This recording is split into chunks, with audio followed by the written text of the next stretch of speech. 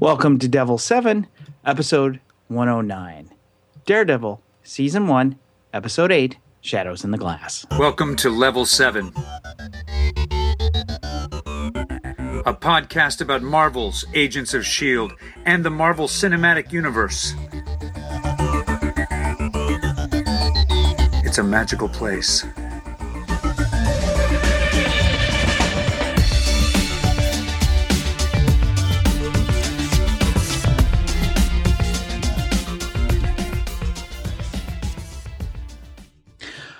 Welcome, fellow agents. Agent Daniel here, and I'm not alone. I'm here with...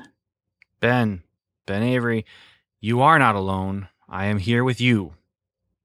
So sitting in separate rooms. Yes. Staring at computer screens. And a microphone and a pop screen. Hey, you know what today feels like? What I want to talk about? Feels like Tuesday. No, it feels like gifts. Today's a day of gifts. Gifts and giving. You know what I mean? Because I came home today and I got a huge surprise because a friend had sent me a book that I really, really wanted. I didn't even know. I was completely out of the blue. I got the same book in the mail. I bet it's from the same friend. For you, it may not have been a gift. No, although it did have a little slip that said, "A gift from Ben Avery." Wow, enjoy your gift. Seems... Do you do that to all your books? No. It's just when I placed the order for 2 books and then said that it's a gift. They're both gifts. Interesting. Well, thank you very much, Ben Avery. Yeah. And then I went to lacrosse into the season picnic for my fabulous lacrosse team. And I got some gifts there, including a big old heavy thermos that in Daredevil would be used to bludgeon someone to death. Probably. And then I feel like the gift of Shadows in the Glass. I can't contain it. I feel like I'm spoilers. I feel like everyone knows what my Billy Clubs are already. I'm ready to hear that. But we're gonna have to wait till the final verdict. We still have, and I promise this time to do everything correctly. Okay. Except for those things that we don't. Except for the things that we don't. But we have opening statements to make. We have the case evidence to hear. We have some witness testimony from Agent Evan. And then finally we have our final verdict where we'll give those Billy Clubs out. We don't have any news really today. Well, we have been recording a lot. Yeah, that's true. And we probably don't want to talk about the fact that, maybe the Fantastic Four sequel is going to get pushed off, and Deadpool's going to probably get a sequel just based off trailers. So, because how sad is that situation that Fox is basically going to look at a sequel for something based on the reception to a trailer because the reception to their movie was so bad. Yeah. As a Deadpool fan, even I'm going to say this, Ben. Don't hold this against me. I won't. I'm a Deadpool fan. A Deadpool movie has the potential to be horrible. I think it has a very, very high potential to be horrible. Yeah. Deadpool is something that you have to handle correctly, and not everybody gets it. Although, I think you could probably say the same thing about a lot of different things. Like, I don't know, maybe, for example, you could perhaps cite Fantastic Four as something that could make a fantastic movie if you just knew what you were doing with it and understood it. And so this is where, you and I agree, Daniel. There are always possibilities. And one of those possibilities in my mind is that Deadpool could be an awful, awful movie. I'm glad to hear that it's in your mind too, although I doubt that when you and I go and see Deadpool, we'll be seeing the same movie. With Fantastic Four, I'm glad we went to the same one. So, yeah, I think it's time for us just to move on, jump into this. Let's go to good things. Good things now. Lean episode, and there's a lot to talk about, but at the same time, not a whole lot going on. So let's make this happen here. Opening statements.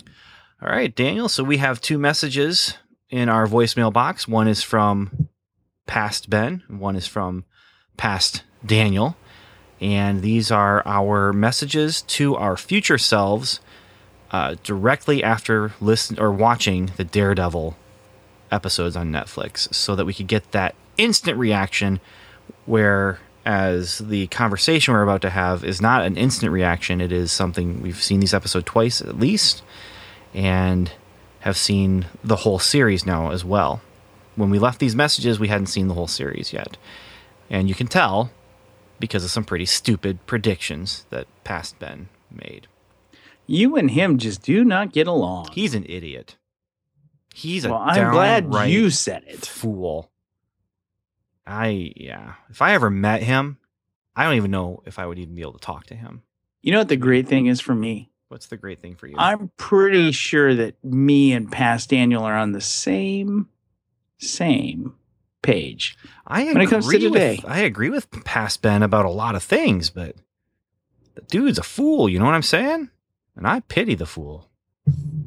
So, hey, let's listen to one of us. Again, because the way the files save, and because I don't listen to them ahead of time, I'm not sure which of these files is going to be me and which is going to be you. So I'm just going to hit one, and we'll hear what it is. You ready? I'll take that as a yes. Yes. Okay. I thought you'd just jump into it. I didn't know you needed permission. Hey, Daniel. Hello, future me. It's Ben calling back about episode 8, Shadows in the Glass. And wow, I mean, I'd say it keeps getting better, but it's pretty much maintained a pretty high standard of quality. So no, not getting better, just maintaining the same high standard of quality. I'm really liking this. I mean, yeah, it's violent, and yeah, there's language that is a little more than I would prefer, but it's only felt gratuitous a couple times with the language, pretty much feeling like it fits other times. Anyway, so much is revealed in this episode, so much about Kingpin and everything like that. I'm just going to say right now that as much as gets revealed about his background, it's revealing more and more what I was expecting to see once we started seeing Kingpin, and that is that Daredevil and Kingpin, two sides of the same coin. They've both been shaped by father figures who really pushed them to become what they became. And they're both in the shadows. They're both in dark, in the darkness, different kinds of darkness. And, and they both are trying to get what's best for the city. And that means getting rid of the other one in order to do so. It just, man, there's a lot here. And I know you're going to discuss it, but the writing here, I'm not sure. Again, I haven't looked to see who was writing this last episode. I know that Drew Goddard has not written all of them. He wrote a lot of the beginning ones, though, and he set the tone, but the other writers have really carried the ball as well. And just feels like a nice, good, cohesive whole. Hey, speaking of writing, did you meet your deadline for that project we were working on when I was me and you weren't me yet? And now you're you, so I'm asking, I guess, did you make it or not? Because I really hope so. We really needed the money. And that state taxes, man, they took a lot out of us. I mean, it's like the state doesn't want you to do freelance. I'm on a tangent, sorry. Back to the actual discussion. One more thing to say, and that is Owlman, Gladiator, Whirlwind, and Stiltman. I can't believe I got as much as I did. I heard that there was some, little Easter eggs, and they're all right there in that one room. At least I think that's meant to be a Whirlwind Easter egg with all those saw blades. But anyway, I think that's what I saw.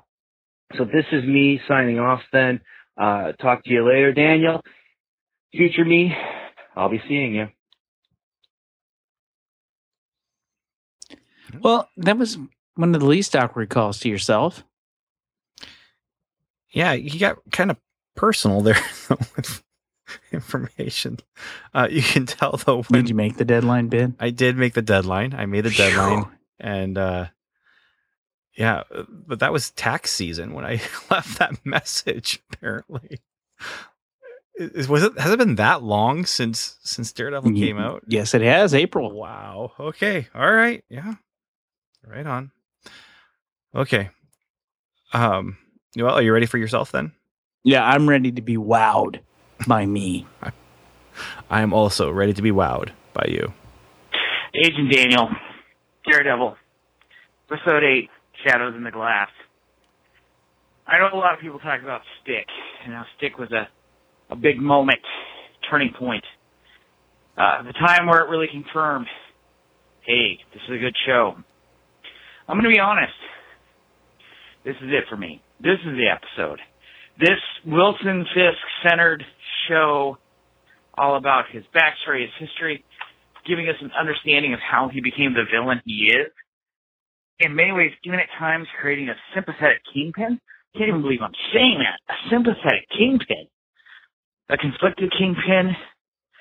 A Kingpin who is more than just, well, I'm evil.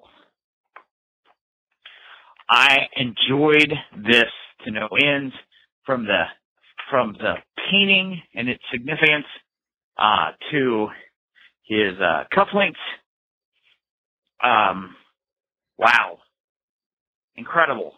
And then to hear Ben Urich's voiceover as he's typing his article and have Wilson step out into the light. This is just a Wesley thinking he knows what Wilson needs, even when Wilson doesn't.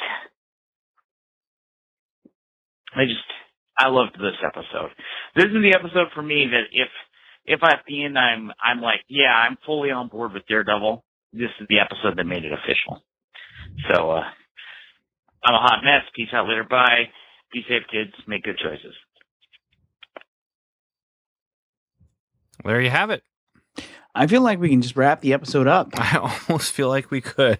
Almost, but not quite. Go to Billy Clubs? No, not going to Billy Clubs. We have stuff to talk about here. I could have some surprises when it comes to Billy Clubs. You could, but we're gonna wait. Okay. We're going to wait. Okay, because we've got stuff to talk about, Daniel. We've got past Daniel focus. Smart. Yeah, focus. Okay, focus. We gotta move ahead. Okay. Don't let go of what we've attained so far, but let's push forward. Squirrel. All right, you ready? Yep, let's do it. Case evidence. Oh man. You gotta stop being so impressed with yourself.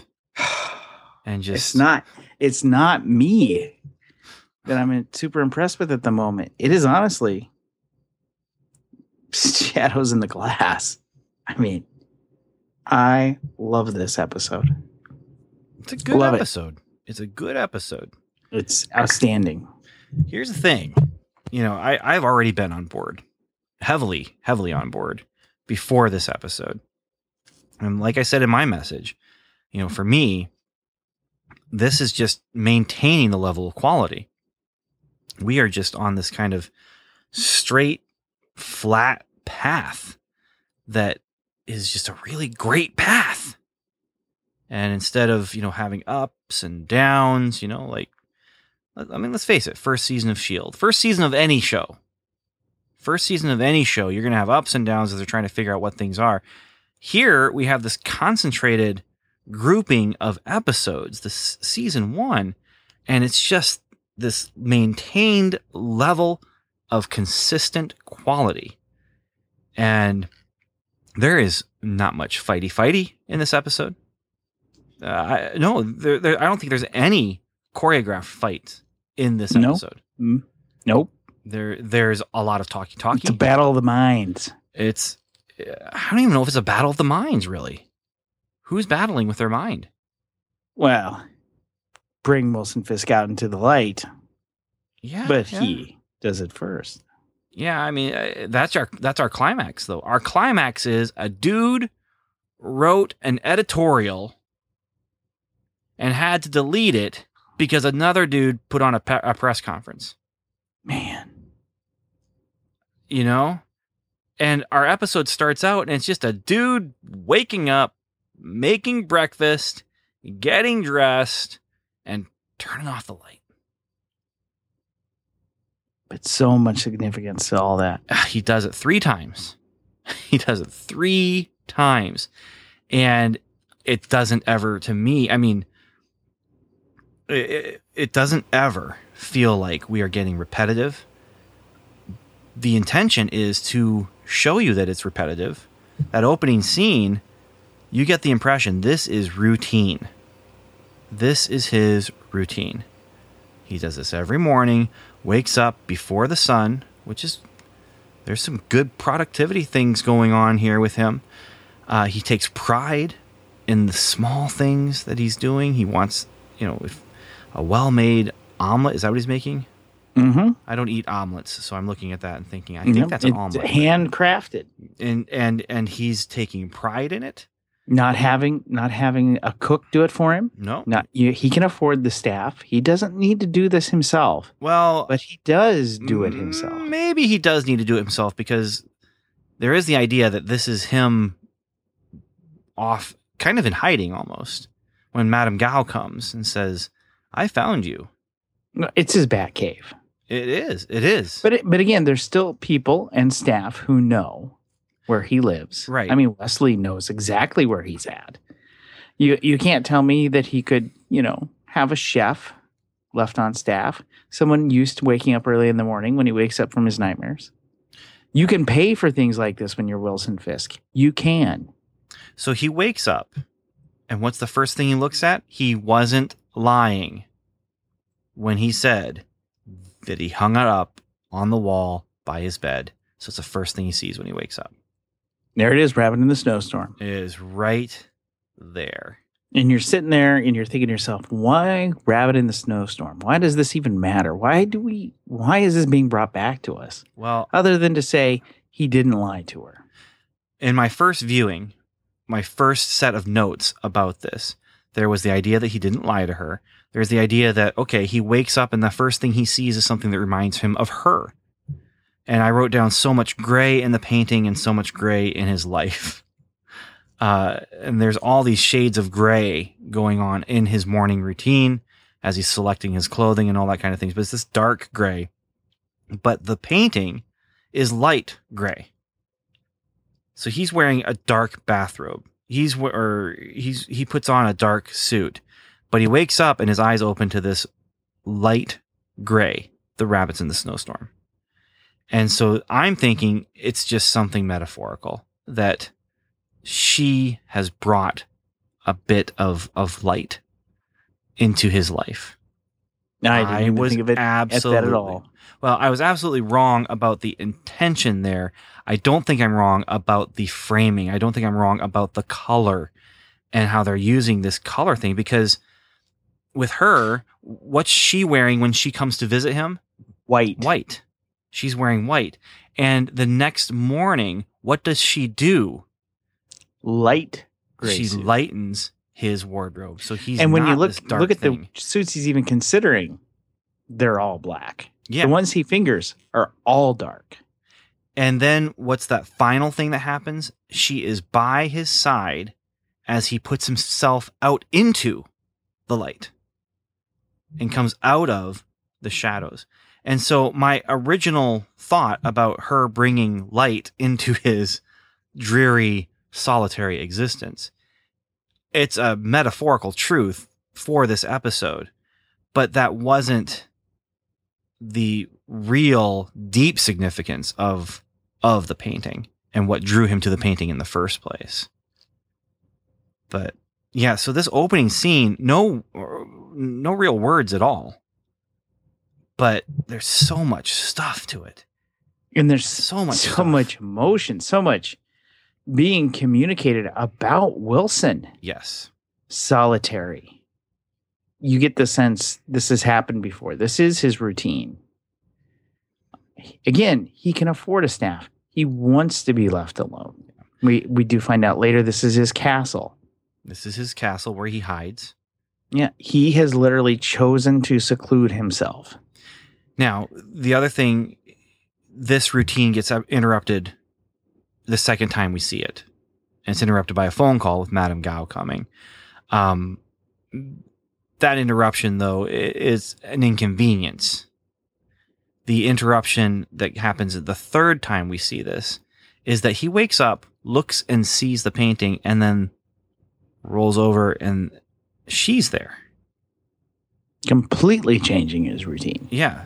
And you get this you get this feeling from him as he's sitting down to eat the omelet. You know, he's what do I do with myself here? It's almost he's thrown. because when you, I know we're jumping ahead, but again, talking about him being a solitary man, a man of routines, and I think it's fair to say, again, 3 progressions. He's a man of routines. He's had this nightmare before. He's chosen the dark suit before. He chooses these cufflinks every day. Mm-hmm. And when you bring up that scene, she is reaching across his stuff, and he's got this like, and it's like, does he lash because she's in his space, or is he feeling just off because she's interfering with that routine? This isn't something he's ever shared with anyone. He doesn't know what to think. He doesn't know exactly what to do, because here's the other thing that I see kind of throughout here with him. For Wilson, control is important.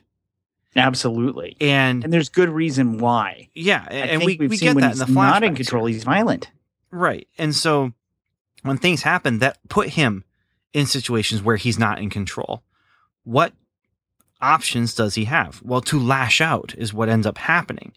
And so her sitting at just that simple, her sitting at the table, first of all, it brings life to a lifeless routine for him. You know, she sits down, she's kind of doing her, her wet hair, and she's moving, she's bringing this vitality to his routine, but then it's throwing him completely. And how does he react? He is not in control. He doesn't know what to do. And it's a good thing here, though. Whereas with Madame Gao, who said, you're getting sloppy and emotional. That's one interesting twist here, is that maybe not the sloppiness, but the emotion that he has, I think, belongs to her. And so as she's coming in and breaking up the routine, she's doing a lot. She is almost reforming him. Not reforming him, but reforming him. Different cufflinks, different suit. Different statement. Yeah. And then standing by his side. Share your vision. As they come out of the shadows, she's right there by his side. Liberate yourself and share your vision. I mean, Ben, I'll be honest, I've had a vision about something, and for a while it was me. And then it was somebody else with me. And recently, about 2 weeks ago, I had a meeting where I shared the vision and got to tell the history of the vision. And it's such a liberating thing. But at the same time, it's like I'm giving up control of what I want to see happen. Mm-hmm. Because before I could just rely on me. I was in control. But now I'm inviting you into this thing. And you may not do this the way that I want it done. So, I mean, it's a very weird and at the same time liberating, because he doesn't have to have the burden of being alone. And here's the other thing that happens with him not having to be alone is, I wonder if he has even ever told Wesley the stuff he's telling her. As she comes in and she's making a joke about the table, and he's angry, but he doesn't want to lash out against her physically. But she says, you promised you would always be honest with me. So now you're going to tell me stuff, and he's, I don't want to tell you because I'm worried about what you might think about what I have to tell you, what you might think about me after I reveal to you this thing. Well, but you bring up Wesley. She has gotten him to express these past events, this thing that happened. But Wesley's an employee. He's a little more than that. He's a close associate, and he's friendly. But there's no real reason for him to have Wilson's secrets. No real reason for him to ever make this promise. I'll always tell you the truth. Mm-hmm. And even the interactions that you see with Wesley and Wilson in this episode, he made the comment, it's his assistant who's kind of his friend. but he clearly doesn't know how to interact with a friend to the same extent that Wesley does. Wesley sees someone that he feels is a friend in need and seeks a solution. But even there, he's still somewhat docile. And Wilson is definitely the dominant male in the room. Yeah, I go on a limb, and it gives me though. the sense I don't know if Wilson has ever had the gift of a friend. I go out on a limb and say that Wesley is the closest thing that Wilson has had, perhaps in his entire life, at least since the event from our flashbacks here, the closest thing he's had to a real friend. Because here's what Wesley does for him. Wesley is a confidant. He's not getting all the secrets, but he knows more than anyone else about what Wilson has planned. He knows more than anyone else about what Wilson is willing to do to get the plan accomplished, and he is going to help Wilson do the plan. I would love to see some of the backstory of how they came together and created the bond that they do have. But looking at Wesley, I see someone who, if you're not going to call him a friend, I don't know what else I would call him. But this is a man who goes out on a limb. He risks a lot going and bringing her in. That was a risk, but it was a calculated risk because it was what Wilson needed. And this is him going beyond the I'm going to do what you asked me to do and going into I am going to do what needs to be done for you, whether you want me to or not. And Wilson says, if I want something, he says, if I need something, I'll ask you for it. And his reply is something like, well, that's not always true. Basically, it's not true now. So Wilson has two relationships in this episode that we get to see that he doesn't deserve. But that's what all friendships are. We don't deserve the friends we have because, we're not good people. The relationship, especially I look at my wife. I don't deserve my wife. I don't deserve her. But she's in my life and she makes my life better and makes me better. But there you are, the relationships he needs. And maybe if he had had them at different parts in his life, he would have been a different person. Oh, he absolutely would have been. And this is what strikes me the most and why I love this episode so much. This Wilson Fisk is extremely damaged. Extremely. Yes, he is confident. Yes, he is strong. Yes, he is a criminal mastermind.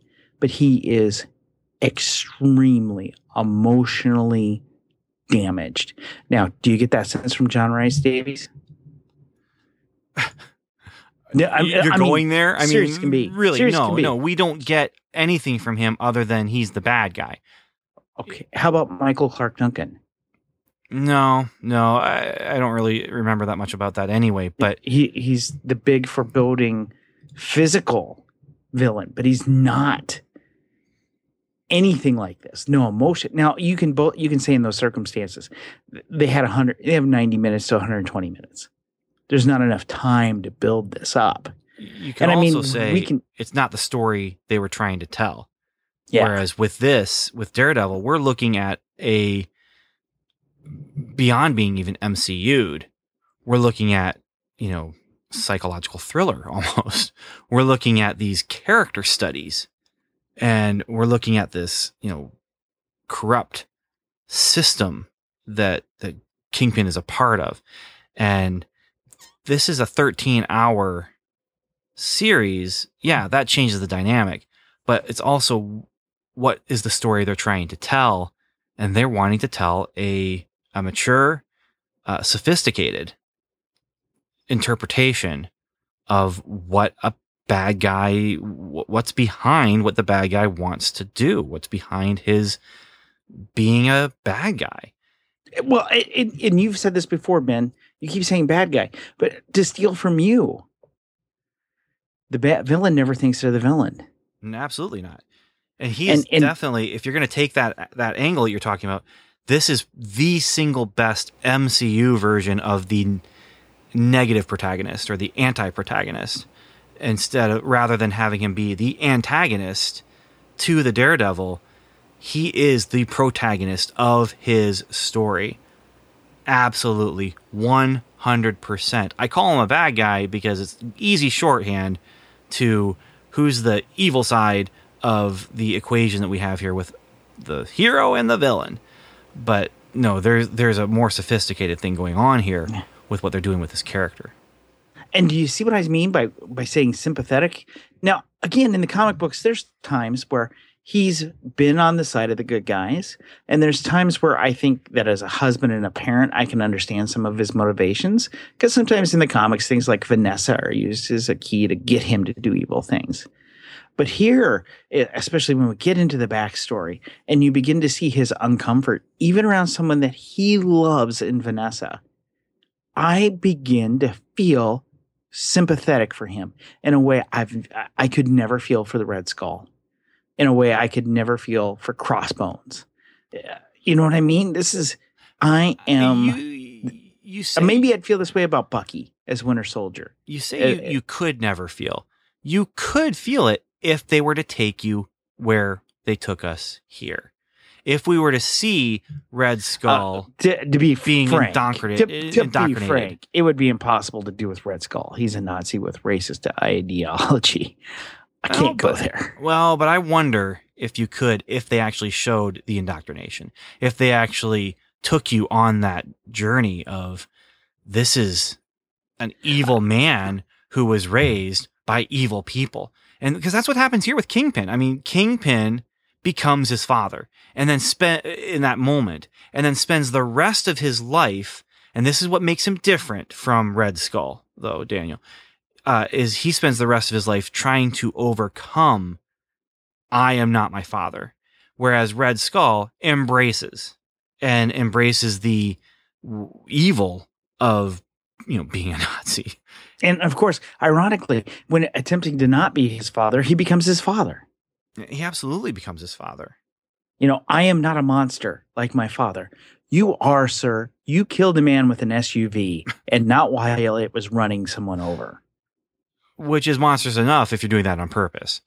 But yeah, no, he's, and here's the other thing, what's his father trying to do? His father is trying to be the big man. His father is going after political power. Because, and what's he going to do with that power? Well, he's going to make his family's life better. And what is Kingpin doing? He is going after criminal political power, but political power. He's not just going after it. He has it. He has attained the thing that his father could not. And why is he doing it? What reason does he have for doing it? Well, it's to make his world better, but in the shape that he wants it to be. And he not only, and this is where I say, yeah, he became his father in that moment, but then spends the rest of his life overcoming and overachieving when compared to his father. Because his dad, man, it's Rigoletti or whatever. We've heard his name before. That his dad owed money to, and his dad, he failed. He was a loser because of the way he was going about things and the way he was treating his family. But and he taught the lessons. He taught the lesson, and Wilson learned it. Kick them while they're down, and keep kicking. And so, what did he do with that door? He kept kicking. We are still seeing in Kingpin. We are still seeing the effects of that childhood. And here's the other cool thing is you see this with Matt as well. Now in Matt's case, you have Stick, who's that borderline abusive, maybe not even borderline abusive, parent figure to Matt to get him to keep going, get back up, keep fighting, and then he's got that mentality from his own father. you keep getting back up. You keep getting back up. You keep getting back up. And with Kingpin, it's you keep kicking them down. You keep kicking them down. You keep kicking them down. And yeah, and so there's a lot of duality between Matt and Wilson. There's a lot. Right down to father making him drink alcohol. With Matt and with Wilson, they both had that happen. And we get to Forgot see that about event. that. Totally. Yeah. Now, it's two different reasons, though. In Matt's case, I want you to steady your nerves and not be shaking while you're sewing me up. And in Wilson's case, it's his dad. Yeah, he's a man now. What? It's funny seeing him, make himself sick right now. It's funny. It's funny. I like to torment children. Yeah. Yeah. So, you have father figures instilling very different values, but then you also have definite abusive relationships with a father figure in both of them. And I'm really, in case you haven't figured this out yet, I'm really enjoying I don't want to use the word sophisticated so much, but I'm just going to use I'm enjoying the sophisticated storytelling that we're getting here. I'm enjoying this mirror image that we get of Matt and Wilson, and that we get to see, but that Matt and Wilson will never really know. They're going to pay lip service to it. They're going to talk about you and I, where we both want the same thing.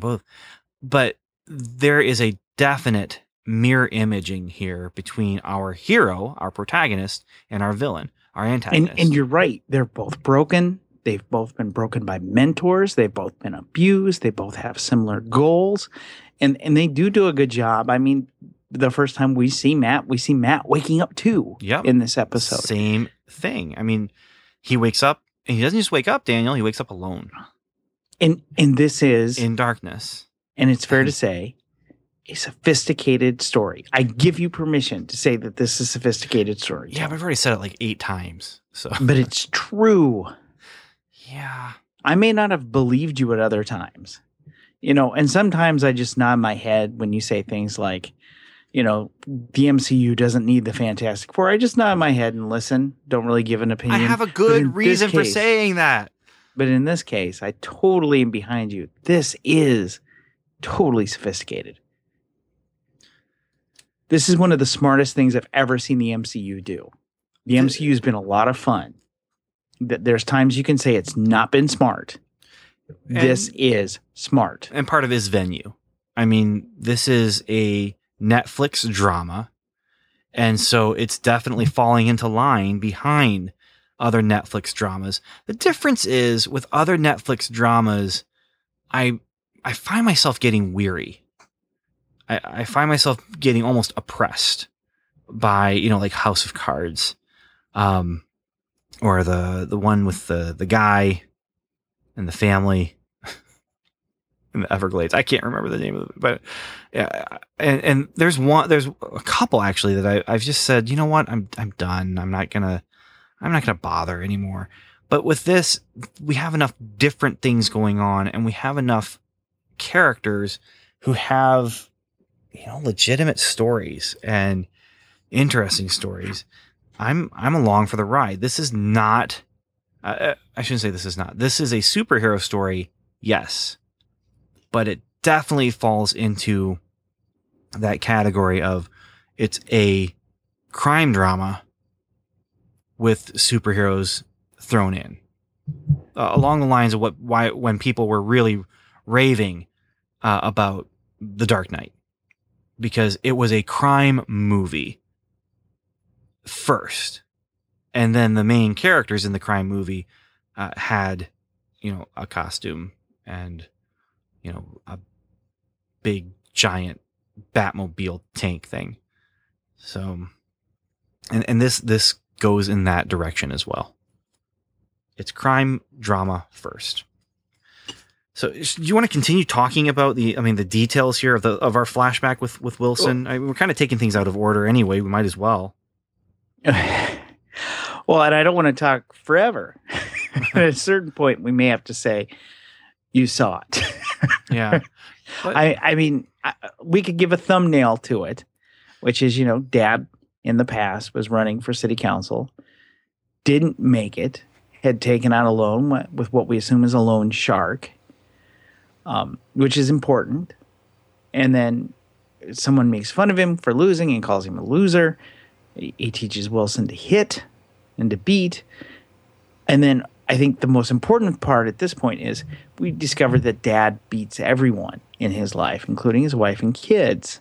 And we see him, he wants Wilson to be a man, so he stares him in front of a cracked white wall and tells him to think about who he wants to be.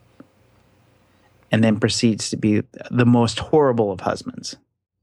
And then he beats horribly his wife while his son is sitting right there. So, I mean, he's physically abusing his wife, but he is also abusing his son in doing so by forcing him to hear it and listen to it. And what's the man you want to be? Not you, but in order to stop you, I have to be you. And when you think about it, Wilson's mom, he's an awkward kid.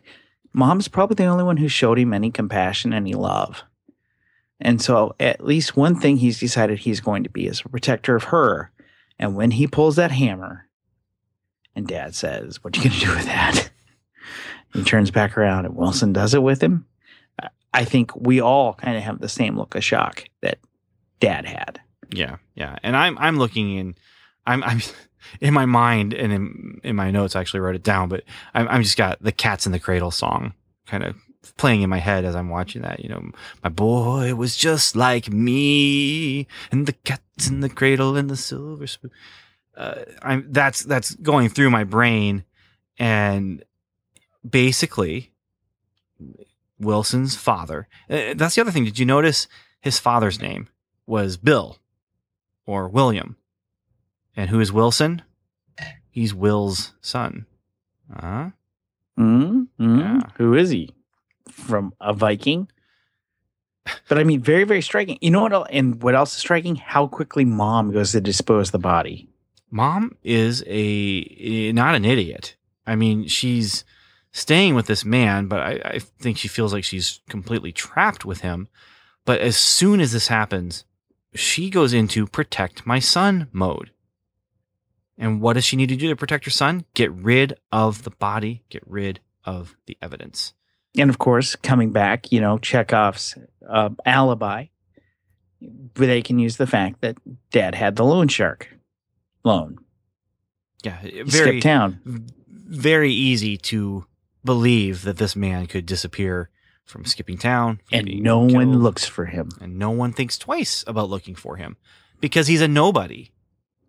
I mean, when I say he's a nobody, he is exactly what he thought he was, because partly because he thought he was, but he had nothing. He was trying to get something and take it, game the system, get political power, get a house, and it completely failed. No sympathy for him. Sympathy for him. No. And yet we're having sympathy for the man who cut off a man's head with a door. Gosh, that is crazy. Yeah. And then you feel the plight of Mom. We do know from things that he told Vanessa, Mom tried to heal him. When I hear sent me to a farm, what I hear is Mom at this point attempted to get him away from the circumstances, get him away from the setting, give him a fresh start. Yeah. Away from the environment, away from the memories of killing his own father. Exactly. Yeah. Yeah. And then I'm left with the question, how does he go from the farm to Asia? Which again, I don't know if we'll ever get that answered. Except we are getting a season 2. Yep. So... And I do think we do need to reflect real briefly on Wilson in the present day. You mentioned the second time he gets woken up, it's Madame Gao. It makes him angry. His friend Wesley brings Vanessa into it. Wow, we talked about a lot of this, didn't we? Yeah, but why is Madame Gao here she's there to confront him. She's there to tell him, you've got problems. You've gotten sloppy. You've gotten emotional. This is where... And does she hint at who she is? I mean, it's revealed that she knows says English weird and things. that Wilson knows Japanese and Chinese. And she knows that he knows Japanese and Chinese. But then he asks her, how many languages do you know? And what's her answer? All of them. But she even says, they talk, how did you know? And she's like, what do you think I did? Did Magic diviner ritual spell? by moonlight. Yeah. And she's going through these magical things. And at a certain point, you're like, did you? Yeah. Did you do that? I'm Crazy very woman. curious about her. Although at this point in time, I don't know that she's someone to really watch. We've got all these different parties. And so we have Madame Gao's party. We have Nobu's party. We have the Russians who are now gone and destroyed. We have Owlsley and we have Fisk. And Madame Gao obviously has a level of sway and of power, but so do Nobu and the Japanese. They're not happy with the way things have turned out with the Russians. And they're not happy with the way things turned out with Black Sun. Is that what it was?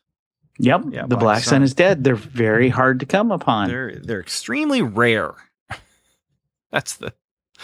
I've been collecting suns, and I got a yellow sun and a red sun. Easy to find, common, but a black sun. Yeah, you know how many suns I have to open up to even see one of those? But yeah, it's rare, and it's been lost, and there's who's to blame, you or me?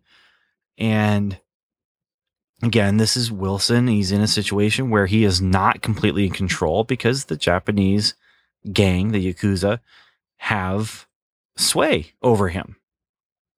And then the other thing that's out of his control is Blake is waking up. And he could talk. Now, he's not talking yet, but he's waking up. So what are they going to do? Well, best thing you can do is just put him out of commission. But how do you get to him, Ben? Well, you need someone on the inside who's not going to look out of place, let's say, going to the bedside of a cop who's in a hospital. And who has guards at his door. Yeah. So maybe you send in another cop who actually knows one of the cops at the door. And this is a horrifying conversation. Hoffman has known Blake since before the police academy. They're probably some of the dearest, closest friends. They have each other's deepest secrets because they both know that they're dirty. And at a certain point, Hoffman's kind of like, 35 years. And when Kingpin says, how much in round figures is each one of those years worth to you? You're like, oh, he started adding. And then he gave a number. He's doing it. He's doing it. Ben, I don't have a round number for our years of friendship. Do you have one for me? Well, Should I be worried about your sandwiches? No, of course not. Of course not. That's what I meant to say. Yeah, it is horrifying. It is, and it's again sophisticated. It's drama, and it's the intensity of this episode doesn't come from the choreographed fight scenes. It comes from moments like this, where Hoffman can not do what they want him to do, possibly get killed, or do what they want him to do and get rich. There's a price tag on friendship. Yeah. This is horrifying. So he's sent in to come face to face with his best friend and kill him. And he does it. But here's the twist I wasn't expecting. Daredevil's in the room. pops out, puts him in a chokehold. Hoffman goes down, and Daredevil tries to get information from Blake. But Blake's flatlining, and people need to get inside. And things are... it's just And he bad, can't be bad saved. timing. Yeah. But he does give Daredevil information.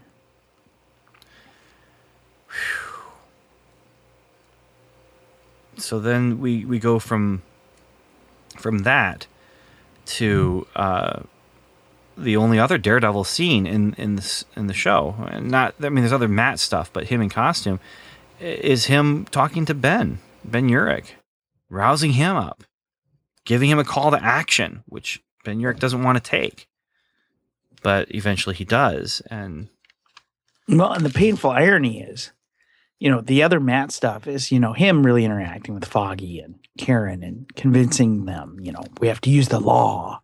We have to do this the right way. No more skulking. And when he's got this information, what does he do? He skulks. Yeah. Well, he's Skulker trained. skulks. He's trained. He knows what he's doing. He's a professional. He's a professional skulker. Yeah. And the other thing I found interesting with that duology here, that dichotomy, is you now have Matt with Foggy and Karen. That's our trilogy, not trilogy. That's our three here anyway, though. And then you have Wilson with Vanessa and Wesley, and have that threesome of friends and of. Though to be fair, at the press conference there is 4. That's true. You do. Because Owsley is there too. Vanessa, FYI, still wearing the white dress. Well, he couldn't send somebody out to get anyone. He doesn't have extra clothes in his place, and he didn't have time to call in for someone to go. He had time. He didn't have time. He wanted to get out there right now. Make that speech now. We wrote it now. Let's give it now. Why wait?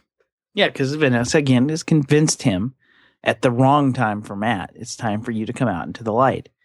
And it's almost check and checkmate because of the fact that, Matt was going to ruin him by bringing him out and telling the world who he is before he even has a chance, before the brilliantly written piece by Ben can be put out to the public. I mean, the words in this are so well thought out. Good job, writing staff. Before it can even come out, it's all ruined because Wilson exposes himself. And what does Not Matt in the way you're do? thinking. And what does Matt do? He comes breaks close. stuff. He comes close to flipping a table. I mean, this is that two sides of the same coin. This is the episode where you see it more than any we've had up until this point. And because we had Stick, we had the episode Stick to give us this stuff about Matt. Now we can look at Wilson. And quality judgments aside for which one is better than the other, you definitely are able to see these guys come from different places, but they have also made different choices. And they also had different choices made for them. But Wilson has been blinded and is in darkness, metaphorically, whereas Matt has been blinded, literally and physically. Trying to think if there's anything else then that we've missed, and I think really the only other thing going on here is the Karen and Foggy stuff. And then there was the MCUing of Owlman, where he's standing there. I love that they found a way for him to look like an owl for just a few moments, but the way he has to stand there to get fitted for the suit that's going to save his life, because it's got all these other chemicals on it and stuff that we'll be seeing later on. But he's standing there and he's looking a little owl-like with his arms outspread, and we get to see those other elements in the workshop there of Whirlwind and Gladiator. Maybe it's not Whirlwind. Maybe it's Dude, this is in the Gladiator. Clash of the Titans. Just say. do you mean this isn't Clash of the Titans? He's not a mechanical owl. Yeah, I wish, man. That was, by the way, the stupidest thing about the reboot was when they take the mechanical owl out of a pile of junk and just toss it. Totally agree. Wow, is that our first? We've got 109 episodes before we had a Clash of the Titans reference. I'm pretty sure you're right that this is. I'm ashamed. Don't be ashamed. It took us this long. Don't be ashamed. We've talked plenty of Star Wars and Star Trek, and I'm happy. I'm happy right where we are. Okay. I'm happy.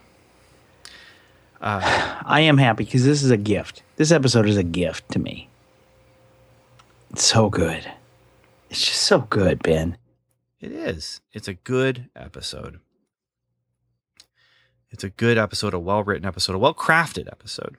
I'm going to say this, and I'm not going to go out on a limb when I say this, but this is my true opinion. Once I got to this episode, and maybe this episode itself, is the best Daredevil I have seen in any media. Yeah, and how much was Daredevil actually in it? And what did he actually do? Not a lot. Now, to be fair, I'm not a huge Daredevil fan. And this is the best Daredevil depiction I've ever seen. Here's the other thing to be fair about, is that these are ground-laying episodes. These are foundational episodes where we get to see the background. So we see the characters in action, then we see some of their background, and then we see where are they going. So when you say this is great, great stuff, this is stuff that they're going to use to build on now as we move forward. So even if the other episodes are great, a lot of the greatness of the episodes to follow really lies on this episode and Stick. Well, and I'm going to be blunt. It'll be hard for any episode after this to top this one. But very, very difficult for me. But unlike a lot of series television, it doesn't need to be, because we have this one, and it elevates, I believe, it elevates what came before, and it elevates what's coming after by giving us this great, great, great backstory. And it's one unit. Even though it is slightly episodic, it's one unit. So, yeah, I mean, not you give this 4 or 5 Billy Clubs, it's not, it doesn't give the whole series that same rating. But, man, yeah, episode 8 here. We're on the back half. And this is when they give us this episode. It's perfect. Perfect timing and perfect cap to what we've had, and a perfect launching point to go forward. So I'm with you. Man. You ready for someone else's opinion about this, and then we'll give our final verdict? Absolutely. All right. Witness testimony. We just got something from Agent Evan. You want to read it, or you want me to? I would prefer you do, because as you know, I played lacrosse tonight and my voice is a little off. Well, let's go for it then. Subject, Daredevil Episode 8, Shadows in the Glass. Hey guys, Agent Evan here. So, Kingpin wears basically the same thing every day. His closet is how I imagine Mickey Mouse's closet. Nothing but hundreds of red pants, yellow shoes, and white gloves. I like that the legal team is now on the same page about the investigation. I didn't like the idea of having Foggy and Karen do their own investigation while Matt is basically doing the same thing elsewhere. I don't know. I feel like that type of story arc is old and worn out. I'm really glad they didn't draw that out for very long. When we reached our first Kingpin flashback, I was struck by how authentic the period piece seemed. I thought the props and wardrobe were spot on. Well done. I'll stop here for a moment. The music also just set that groove, set that tone. And yeah, that is a striking scene when we're going down that hot street. Have we seen a flashback this good since Godfather 2? Well, I haven't seen Godfather 2, so I can't tell you. You're missing out. I know I'm missing out, and I don't want to miss out, but Hey, come on over. We'll watch it. Yeah, we can maybe do that next year sometime. Oh, and back to the Foggy and Karen. I do like how quickly that just happened. Karen's just, here's what we're doing, Matt. Here's what we're doing. And Matt's like, go. Yeah, okay. Back to the email. Speaking of Kingpin flashbacks, this seems like the perfect time to reiterate how I probably won't be revisiting this series. We know to expect graphic violence, but now we are entering the realm of spouse and child abuse along with patricide. I mean, we have some general child scarring material here in this episode, and I'm not just talking about little Willie Fisk. This is the sort of thing where if a child in your home is flipping through Netflix and stumbles onto this particular scene, I mean, it's an innocence killer. It's a nightmare factory. Do I like that they're making Wilson Fisk a three-dimensional character? Yes. But at least for me, the ends do not justify the means. I really wish they would have just let him tell us the story in dialogue instead of a full dramatization. On a lighter note, does anyone out there know about that crazy Braille computer Matt was using? Is that a real thing? How does it work? It looked cool. And my last note, I really like the scene where the Chinese lady makes the comment, "It's the clever man who plays the fool." That is a profound statement, and it really sums up a lot of what we're seeing from the Kingpin. At first, I was hesitant to warm up to this version of Wilson Fisk because he seemed far more emotional and insecure than what I'm used to in the comics. And yes, those are traits he genuinely exudes. This whole scene shows us that there's far more going on underneath the surface that not even his own right-hand man knows about. All right, you guys, stay frosty. Agent Evan out. It's the clever man who plays the fool and the foolish woman who doesn't notice. And that cracks me up because one of the things that I do in my own career is I often play the fool in places that I'm really not. And I can tell you, I recently had a meeting where there was a lot of arguing going on. And eventually I said something along the lines of, "Hey, can we just slow this down? I'm just a poor, silly Iowa farm boy. Can we use simple words? Because it seems to me," and then explained it from my perspective in very simple answers. And you know what we get? Very simple words. You know where we got? To a solution. Because sometimes playing dumb is a good technique. Sometimes. You can't do it all the time because you'll lose respect. And you got to give it if you want it, regarding respect. Oh, man, such a good line. And true. It is, but then it's applied so horribly. Exactly. Like, this show is so good. It's a true statement. You're right. This show is so good about putting true things into people's mouths and then have it used incorrectly. Or at least very, very poorly. Man. Okay, well, that's our one email about this episode, and as usual, we do want to hear from you about Daredevil, and when we say you, we mean you. We do. I mean you, exactly you. Yeah, with your earphones in there. Who's sitting? You know there, who you are. Listening to that speaker in your car or whatever. And we want to hear from you about what you're thinking about the Daredevil series and just in general. If you don't want to go back and rewatch the episodes, just let us know in general, and maybe we'll save that for the final episode or something. But yeah, so from there, I guess we have no place to go other than final verdict. How many Billy Clubs do you give this episode? Shadows in the Glass. Out of 5, Daniel. Well, Ben, I've been a real hot mess about this episode. This is the one that I kept saying was my 5-star episode. The one I kept hinting about. And then last week I ruined everything by giving Stick 5 stars. Completely threw off my system and my grading and my evaluation.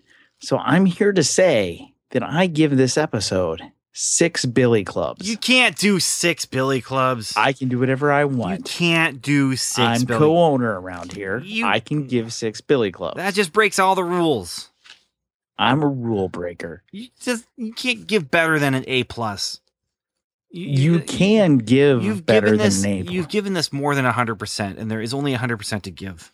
I believe that in this day and age, there are grades that are above 100%. Grade inflation, buddy. That's I've seen GPAs that are above 4. That's foolhardily provocative, Daniel.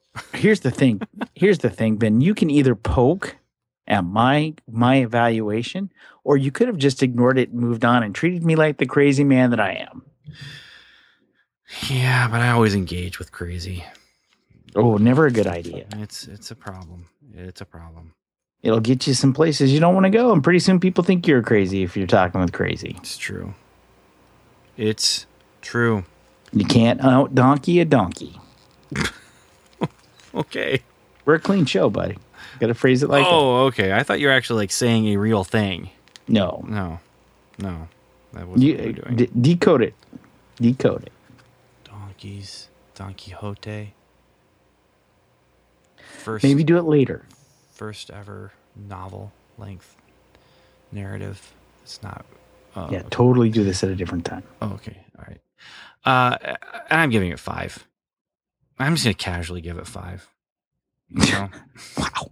Just cash. It's just 5. You know, I give it 5 and it's not even a special thing because, like I said, it's just maintaining quality. And for me, it's special. Well, and again, if I was to say anything about it, if you were to give me closing words, I feel as if this episode is a gift because it shows you how incredibly smart the MCU can be and is at times. Okay. Yeah, that's all I got. That's all you got? Yeah, you got anything? I don't have much, Daniel. A lot of what I had has been spoken about. And I'm just going to leave it at we have a really, really, really, really strong episode here. And I just used way too many reallys. So from there, Daniel, I don't know what to say, man. We used everything. So I'm just going to have to go with, where is that? Yeah, that simple thing. Here I am. I'm looking through because I want to find the best to end on, but I don't want to show weakness. I don't want you to think I don't have anything prepared. I don't want our listeners to think I'm not clever. I'm afraid of what you'd think of me if you knew.